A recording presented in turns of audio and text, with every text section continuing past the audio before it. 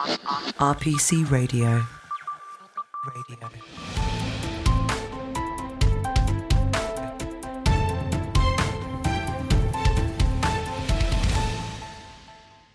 Hello and welcome to Money Covered, a podcast from RPC aimed at those dealing with complaints and claims in the financial services sector and risk managers within that sector.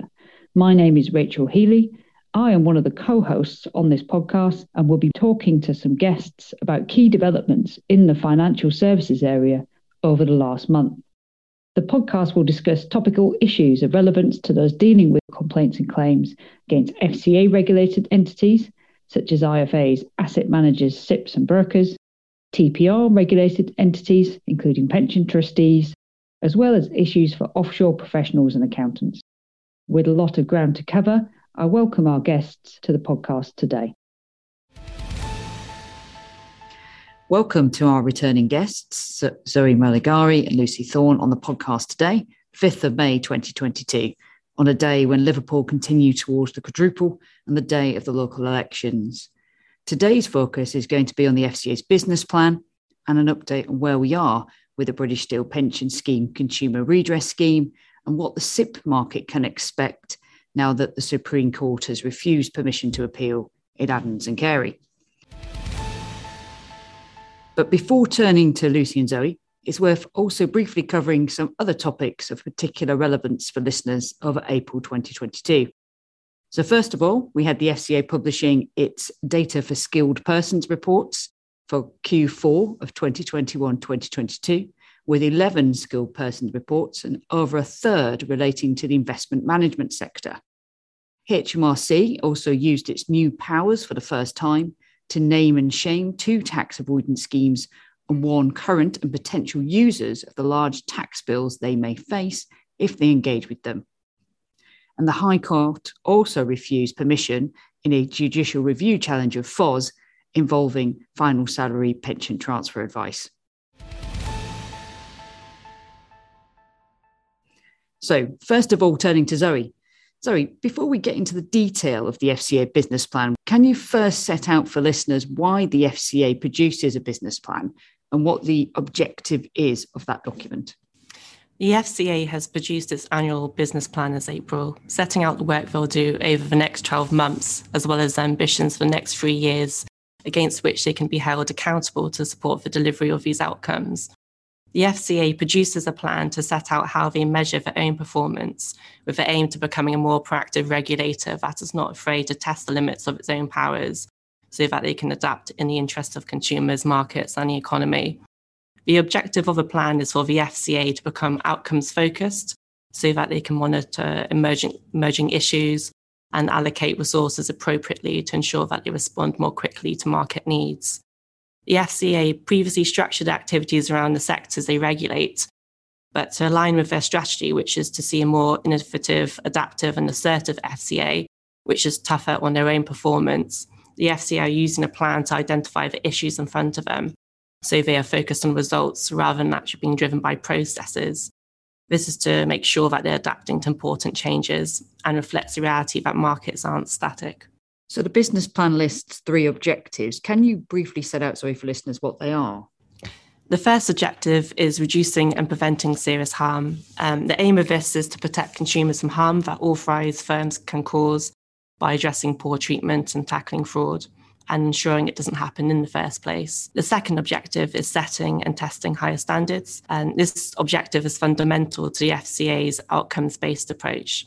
It's about considering the impact the actions of authorised firms have on consumers and the market. And the aim is to ensure that all firms consider the impact of their products and services on consumers, that they're clear on what is required of them, so that they can adopt the same high standards and deliver good outcomes. By firms having a greater understanding on how they should treat consumers, this will then lead to few future rule changes, which should then lower the costs for firms. The third objective is promoting competition and positive change. This is to ensure better consumer market outcomes in light of the UK's departure from the EU. So the first objective, reducing and preventing serious harm, I'm pretty sure we can all agree that that should be an objective of any regulator. But what does the business plan say here about what the FCA is planning to do over the next few years? So examples of what the FCA is planning to do to reduce harm includes dealing with problem firms, such as removing firms who don't meet their minimum standards from financial services markets to create a better functioning market. They'll also be improving the redress framework so it's fairer for consumers and firms in a global context.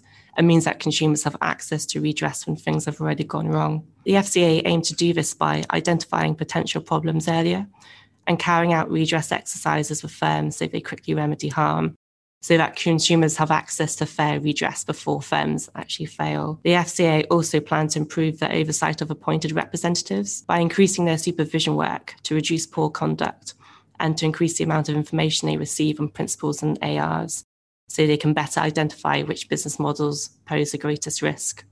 So perhaps an indication there that the FCA plans to be a bit more interventionalist when it comes to redress, and also perhaps putting a bit of the onus on the principals given the oversight and changes to the appointed representative regime.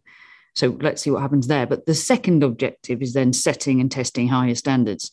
So what does the business plan say about the FCA's work here? So the FCA says that it will be putting consumers' needs first, as consumers need to make informed decisions. But some firms present information which is misleading or sell products that are not right for them, which causes harm and erodes consumer trust. And to address this, the FCA has proposed introducing a new consumer duty, which would require firms to act in good faith and ensure they provide products and services to consumers that are fit for purpose and provide fair value, and that they have the information to make informed decisions. The FCA also says that it will be enabling consumers to help themselves. So this is more about the digital services that firms provide and ensuring that consumers get good information to make good investment decisions, so that firms are better at actually explaining investment risks to consumers. Through targeted action, the FCA aims to make sure that adverts and promotions are clear, fair, and not misleading. They will continue to use their invest to improve consumer understanding and reduce the risk appetite and the actual risks associated with investments that they choose. They will also continue to issue warnings to consumers about unauthorized businesses and scam firms that are involved in investment fraud.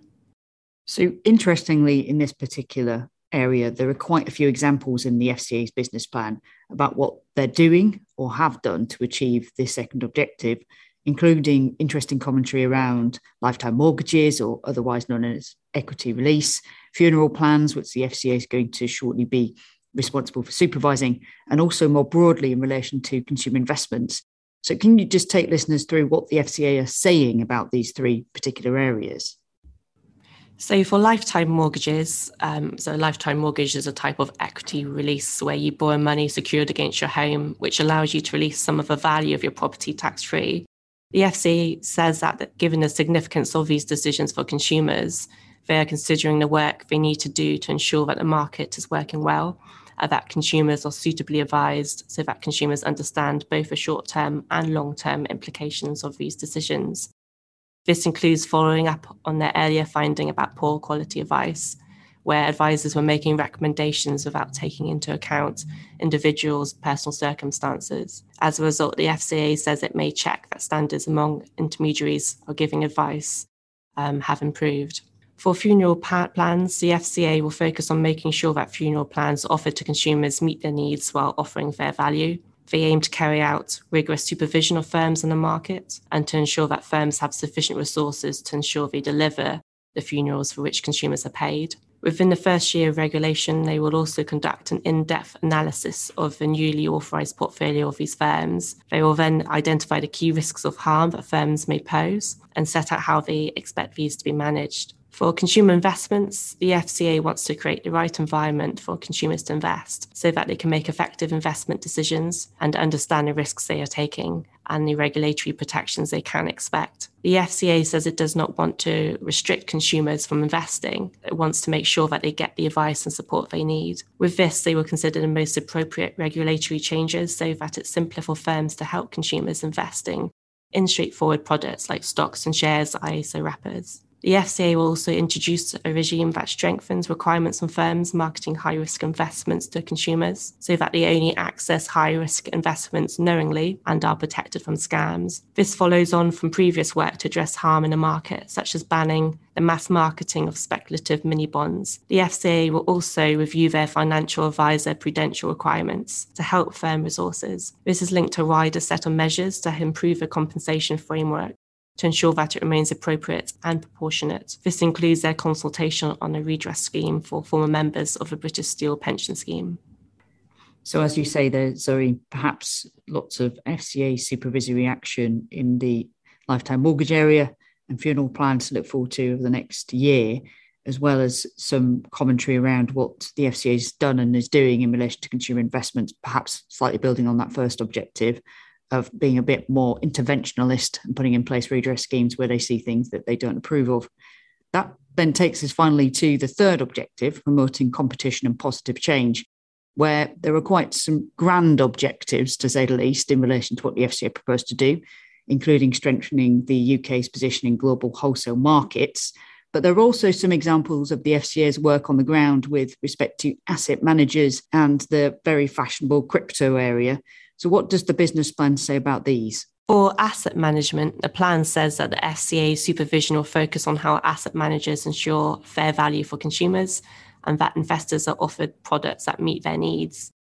The FCA wants to ensure that the regulatory framework sets clear standards for the international market, whilst maintaining high standards of consumer protection to strengthen the UK's position as one of the leading markets of choice. With this, they will increase their supervisory focus to ensure that asset managers present the environmental, social and governance properties of products in a way that is clear and fair. They will work with the Treasury and industry to identify opportunities for change from any transfer of responsibilities under the future regulatory framework, so that the rules better suit UK markets and reflect our new position outside the EU. They will also collaborate with other global regulators on topics such as fund liquidity to help develop international standards. For crypto assets, the FCA says that these are becoming increasingly incorporated into existing financial services, and so risks to consumers must be appropriately mitigated, which may require further regulation as the industry evolves. For instance, the FCA welcomes the Treasury's consultation in 2021, confirming that stablecoins used as payments will be brought under the FCA's regulation, and so they are planning to consult on the regulation of stablecoins later this year. Equally, the FCA is working closely with the government and other parties through Crypto Assets Task Force to design a UK approach to regulation that balances innovation and competition alongside the need for orderly markets and consumer protection. In the meantime, the FCA will continue to assess that firms are adequately taking account of crypto asset risks and making it clear to consumers when they are interacting with unregulated services. So perhaps the first bit about asset management, although the word isn't used in the FCA's business plan, is greenwashing, the idea that asset managers are pretending that their funds are actually ESG friendly when they're not. So let's see if there's some supervisory action on that. And crypto is obviously an area which is not yet regulated by the FCA, but is coming down the track in relation to stablecoins. So we'll have to see what happens there. So looking at all of those objectives and the business plan as a whole, what do you think, Zoe, are the key takeaways from that plan? What do you think we can take as people dealing with complaints and claims against financial services advisors from the plan when it comes to the FCA's focus in the next few years?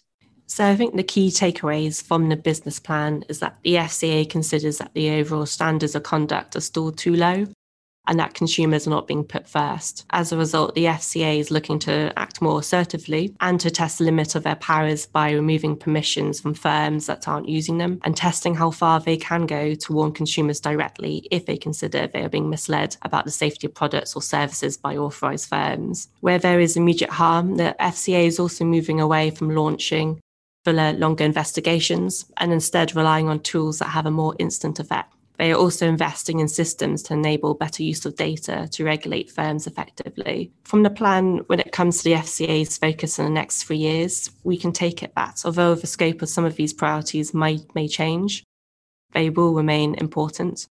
and the FCA will continue to be driven to raise standards across the industry with their outcomes-focused approach. We can also expect the FCA to be ready to adapt and adjust their approach to changing markets and consumer choices to ensure that the UK is regarded as one of the top markets of choice.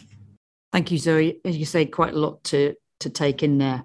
And also, perhaps the most interesting development over the next few years will be the introduction of the Consumer Duty, which you referred to in the new Principle 12, whereby a firm must act to deliver good outcomes for retail clients.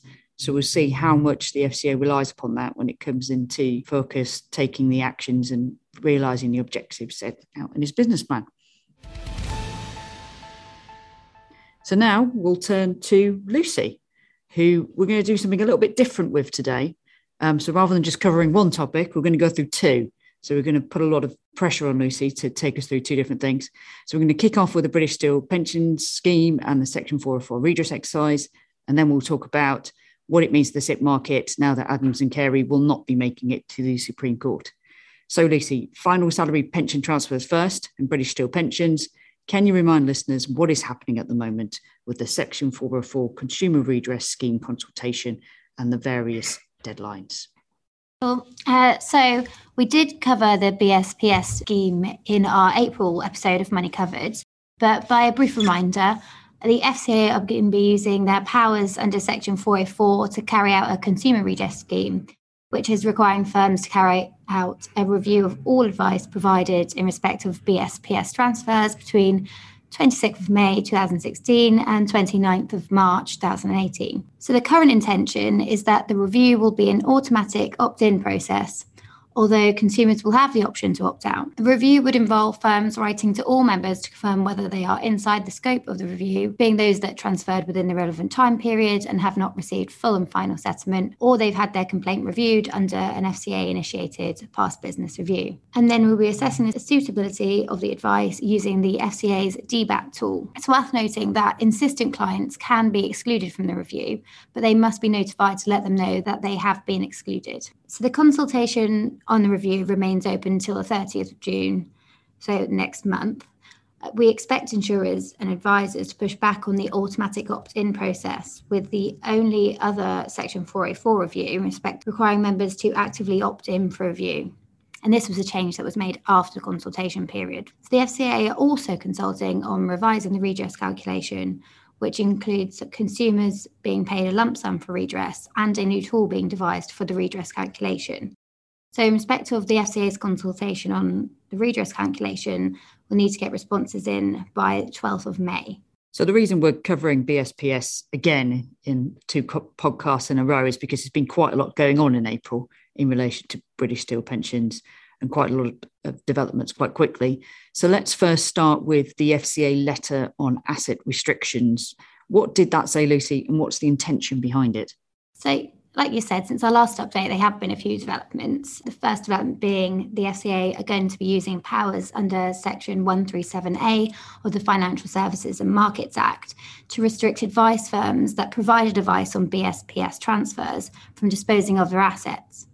So under these powers, the FCA was able to implement the emergency rule without consultation in order to prevent firms selling off the assets to avoid paying redress to consumers ahead of the Section 404 review. So the announcement was published on the 25th of April, with the rules coming into force on the 27th of April, which gave firms just one day to prepare.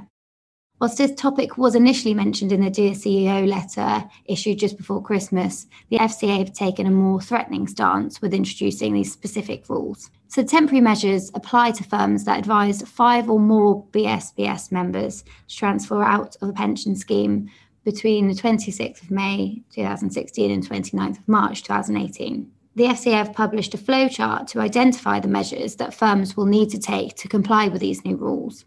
The firms will be required to complete a financial resilience assessment and report the outcome to the FCA by the 27th of May. If it's found that a firm cannot meet its BSPS liabilities, they will be prevented from undertaking transactions outside of the ordinary course of business. Firms will be required to complete assessments at least once a month and following any material changes in financial circumstances. So the FCA's intention behind these emergency rules is to ensure that consumers are compensated in full for any losses suffered as a result of BSPS transfer advice. So at the moment, the measures will apply until the 31st of January 2023, although they have said that this may be extended depending on the outcome and implementation of the Consumer Redress Scheme.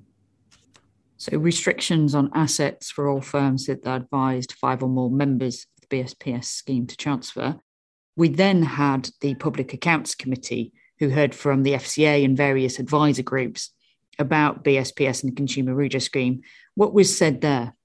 Last week, we saw advisors unite to share their concerns about the threat of insolvency with the Public Accounts Committee. Whilst the BSPS consultation paper estimated that around 40 firms would enter insolvency as a result of the scheme, the British Steel Advisor Group believe that the figure is closer to 300. If the advisor group's estimations are correct, this will put a large burden of compensation onto the FSCS, who will pay out where firm goes insolvent. And the consultation will be separately undertaking the consumer redress exercise. So the firms also raised concerns over the ability to obtain PI cover in future should the FCA and FOS continue to change the scope of regulations. There is a shared feeling amongst advisors that transferees are happy with the advice they received and therefore a redress scheme is not really necessary. The CEO of the FCA has reported to the Public Accounts Committee as well and said that some advice firms are challenging the regulator's assumptions, advice suitability, and they are considering litigation. So we're a long way away from the end of this consultation at the moment, with lots of public commentary around whether or not it should go ahead, and if it does, the basis for it, and with lots of pressure on firms as well when it comes to their assets. But that's not the only thing happening in the final salary pension transfer world. More widely, the FCA has updated its consumer DB checker tool, which I think you referred to earlier, Lucy, known as the DBAT. So can you just remind people what that is and what's changed? So the DBAT is a tool comprised of 11 stages of questions, and it asks consumers what their advisors had asked them or explained to them at the time they are advised. So the FCA has just updated this checker tool, which the consumers can complete themselves, and it comes out with an immediate assessment of whether or not they think that the advice was suitable. What's interesting about the DBAT is it seems to be ignored by FOS half the time, so you have to question what the point of it is. But there we are. Also, moving slightly away from BSPS, we also had some news around P&O with their infamous redundancies not that long ago, and the potential impact on their own final salary pension scheme. So what's happened there? What, and most importantly, the regulator's been saying? So last month, financial regulators had warned current and former employees of P&O, including those facing redundancy, not to make any quick decisions about transferring out of their defined benefit schemes, amid a heightened risk of transfers off the back of these mass redundancies. So the FCA, the pensions regulator, and the Money and Pension Service all spoke out after being concerned about the impact the sudden redundancies could have on some of the 800 former employees who may be seeking to transfer out of their defined benefit pension schemes. The regulators actually explicitly said that transferring out of the scheme was unlikely to be in the interests of most people. So it appears that the FCA is taking this stance to avoid making the same mistakes as they did with the BSPS DB transfer schemes, following criticism that they'd faced in failing to intervene at an earlier stage. So all in all, there's a hive of activity and publications around DB transfers and the BSPS section 404 as the deadline of the consultation responses approaches.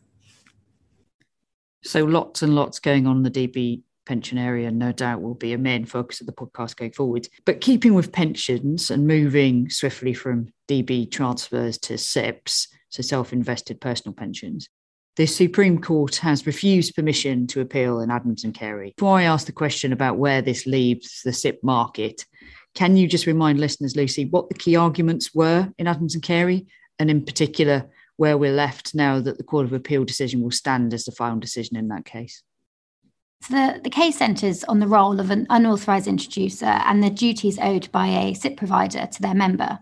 So two main arguments raised in Adams and Carey were that Carey had breached Section 27 of the Financial Services and Markets Act, which provides for the reversal of a transaction if an authorised person is carrying out a regulated activity, enters into an agreement in consequence of something that's said or done by a third party in the course of that third party carrying out a regulated activity in contravention of the general prohibition, i.e., this is where they do not have the requisite permission to carry out the activity. So the second argument was that Carey had not complied with the Conduct of Business Rules 2.1.1 in the FCA Handbook, which is a rule requiring any regulated entity to act honestly, fairly and professionally in accordance with the best interests of the customer. There was also a third argument made in respect of joint enterprise, but this was dropped by Mr. Adams ahead of the Court Appeal decision, so not key to decision or how SIPP complaints are likely to be looked at going forward. So going back to the Section 27 argument, this applies where a regulated entity,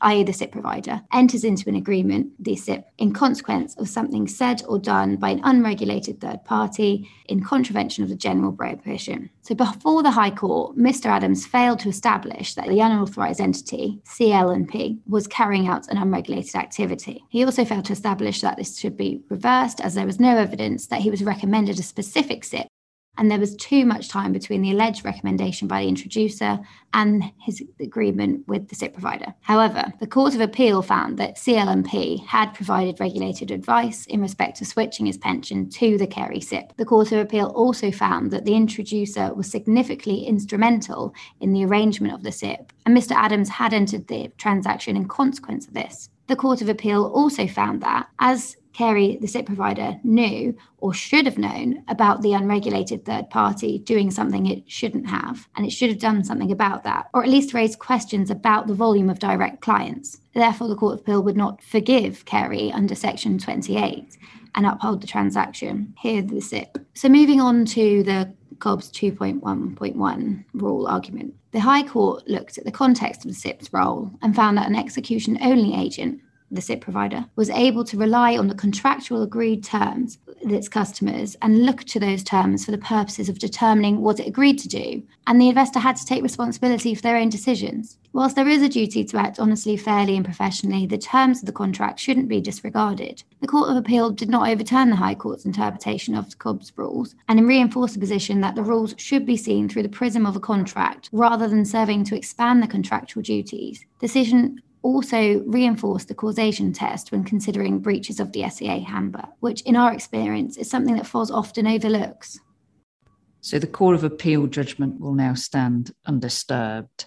So where do you think this leaves SIPP providers, first of all, facing civil claims through the courts? So the types of clients SIPP providers deal with are broadly split into two categories. The first being unauthorised introduced clients, and the second being advised and direct clients.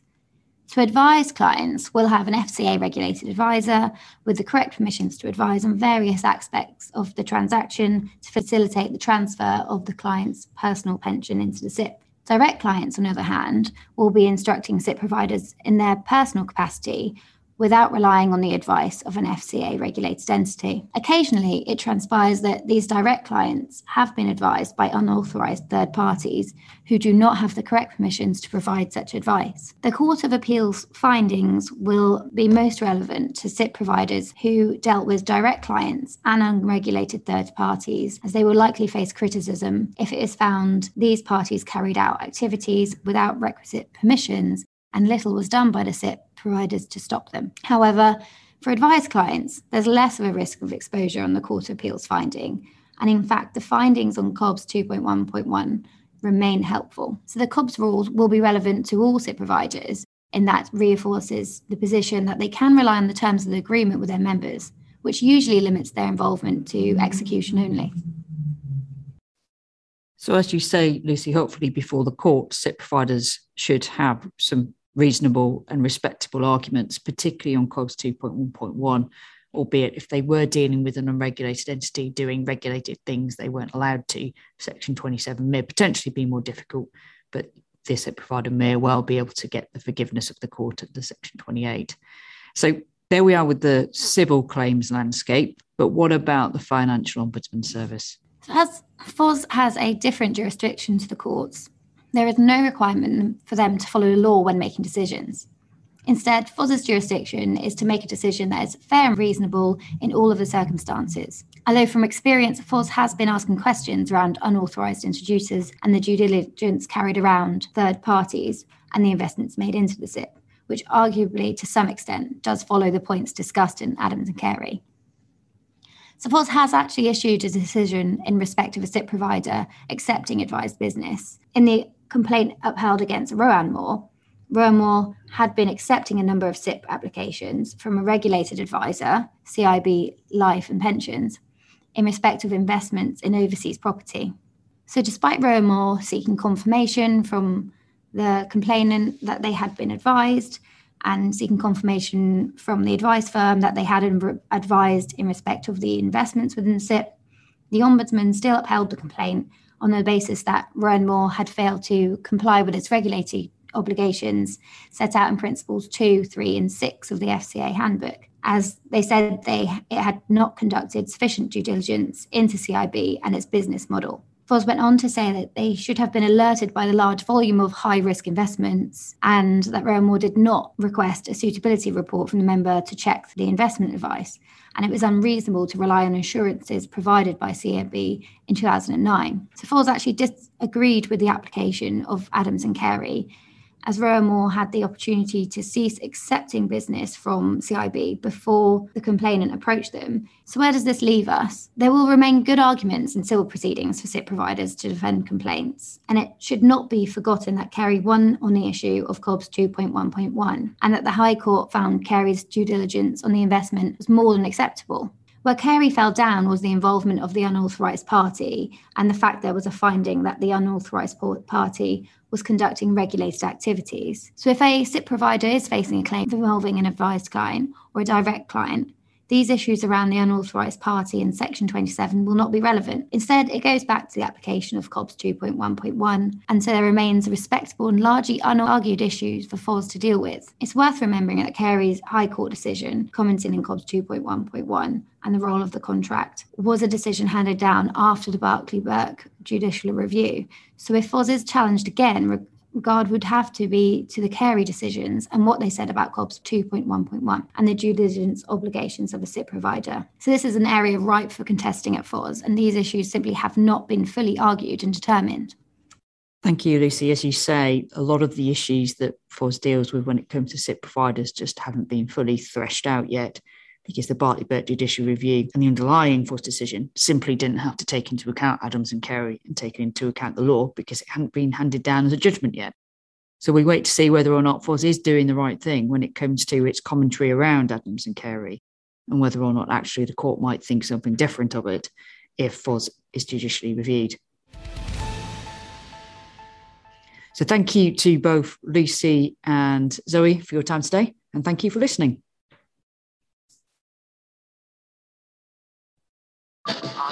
RPC Radio. We hope you will join us again next month when we will be discussing the month's hot topics in the financial services sector. And please do click to subscribe to receive the monthly podcast as soon as it is available. Be sure to also check out other RPC publications at rpc.co.uk/perspectives. Thank you to our guests today, as well as those behind the scenes at RPC who make this podcast possible.